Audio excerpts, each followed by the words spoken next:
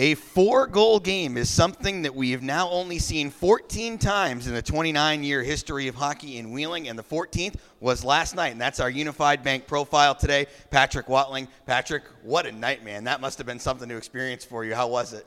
It was great. It was my first professional career hat trick, and then to get one on top of that and the W, I couldn't have summed it up any better. You had some really good looks at the net. You got some one-timer goals off. What about your teammates being able to set you up and for yourself also being able to put yourself in a good position to score those goals? Yeah, like when you get the goals, like the limelight's on you, but you really see the backstory of what everyone else had to put into that and set me up. Like Alf was giving me a bunch of crazy looks, Winquist, Sly, fighting. It summed it up really nicely.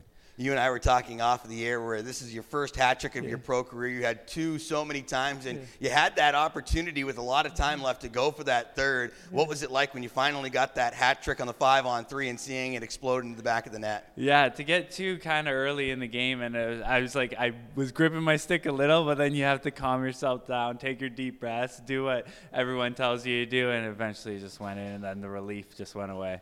On a night like last night, too, it's an 8-5 game, and it just had that feel in the second period where whoever was going to score last in that game was going to win. What does that do for the mentality on the ice there? I know you guys don't want to get too cocky with it and still be responsible defensively, but there's got to be a different feel to it when the goals are going in the way they are.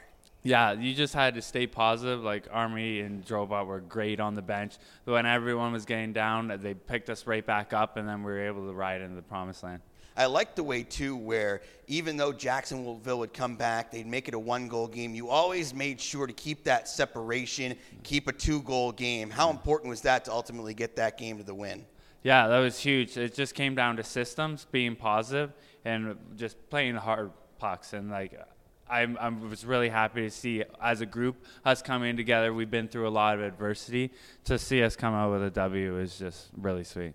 So you had 3, and, well, let's not stop there. You go for 4. The last minute, seconds are closing down. You've got the puck on your stick. What'd you think? Yeah, because I saw Sly. He will give you a different story. He says he had a good luck on the net. I say otherwise. Because I saw him on his back, and I was like, there's no way he's going to get it down in time. So he gave me a nice little slip back, and I just shot it as hard as I could and just prayed I didn't hear the buzzer. What have you gotten for text messages and phone calls in the last few hours? Yeah, it's crazy when you get the goals, your phone blows up. So, yeah, everyone from family, friends, a lot of people have just given me congratulations and praise, and hopefully I can carry it into today. It's very rare in the hockey world, unless you make a deep playoff run, that you play on Mother's Day. So you get that opportunity today. So have you had a chance to talk to Mom back home? Yeah, FaceTime her. She said I gave her Mother's Day gift a little bit early, so I'll hopefully have to follow it up today. That's outstanding. It's been a little bit of a bumpy road in the last few weeks for you guys, but like you mentioned, just so much pride in being able to get that win last night. What's the mentality today as you guys go in? You're finishing up a 3-3. The weather's beautiful outside, and you've got to be really happy after last night. Yeah, you said it right. We're going to take it in one step at a time, one period, one shot, and just keep building off it, and then hopefully get out the W and then come out of this weekend 2-3. You guys have also bounced the lines around a little bit. Who have you really enjoyed playing with this season? Honestly, I'd say everyone on this team, but to divulge further, me, Winquist, me and Alf, me and Sly, me and Fighting. It's a lot of 2 tandem people on this line, on these lines that really can help you and benefit your game. And then it's almost like it's just a connection. It's like you're sharing the same brain out there. It's kind of funny. I feel like it's almost like Game 7. Nobody knows what to expect, and that kind of feels like it's the same for a Sunday of a 3-3, where it's like, okay, where are we going with this one? Yeah. You have the low-scoring game on Friday. You got the explosion last night. What's today going to look like? Oh, just prepare for anything.